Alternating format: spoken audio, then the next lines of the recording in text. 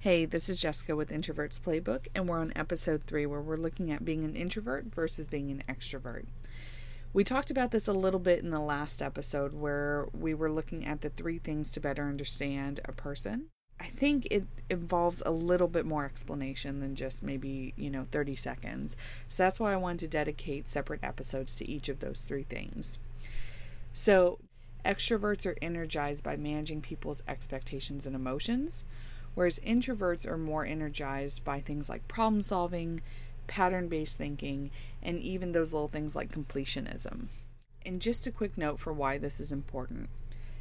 If you're a person who values social interaction and thinks you're an extrovert, but you might actually be an introvert, 8 hours of trying to manage someone's feelings can be very draining. But 8 hours of a shared activity with a group of friends where you're doing things like video games or board games, or even just joking around, can be energizing. So it's important to know what part of the social interaction or what part of day-to-day life is something that keeps you going so that you don't become burned out. Now, why do we need both extroverts and introverts in our society? Both play a very important role in moving things forward. Extroverts are there for relationship management and building. And while extroverts are working to maintain those bonds, introverts are primed for innovation. That pattern-based thinking allows introverts to see an entire picture or to see a process and find things that may be broken or see things that may not be working efficiently and quickly find other solutions to them. So both types of people are instrumental in making sure our society can stick together and can move forward.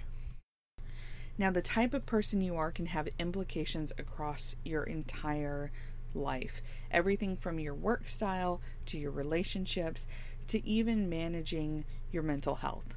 So let's look at those 3 big things, and we can always talk about other smaller parts of it in future episodes.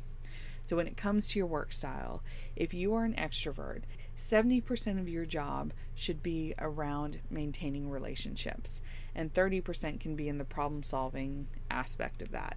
Someone who manages other people, who has third-party vendor relations or customer service is a great realm for that.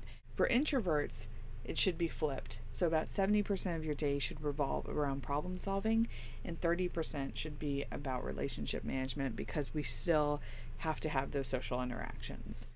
Now, in regards to relationships, knowing the type of person that you're dealing with can really help you understand what you need from them and what they need from you. So, in an instance where a person has had a long day and they just want to vent about something, if it's an extrovert talking to a fellow extrovert, they know that this is just about venting, and if the person needs advice, they'll ask for it. Introverts, on the other hand, hear venting as someone saying, I have a problem and I don't know how to solve it. And part of the ways that introverts show affection is by helping others solve those problems. So there can sometimes be some wires crossed there for why a person is venting and why someone may respond that way. All right, there's one last thing I want to look at in this episode, and that's on the mental health side of it. And the biggest part there is not necessarily how mental health manifests between extroverts and introverts, because that is a massive gray area in research right now. But it's more so what can help supplement your treatment and make it easier for you to get through some of those harder moments. The general consensus, and this is something that has been said to the wider public, is pets are awesome. Working out is great. Social network is important. But when it comes to an introvert versus an extrovert, that social network part can be very confusing.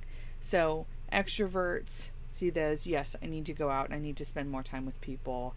Introverts sometimes feel a gap there where they don't understand what they need to do in the social side of it to make themselves feel better. And here, I would suggest finding ways to help others, because that problem solving side of you is so strong, even if you may not realize it. The part of a person where you are inclined to help others is really core to your purpose. I think the mental health side of it will be a series of episodes in the future. But I hope as a whole that this episode on being an introvert versus being an extrovert can help some other people out there.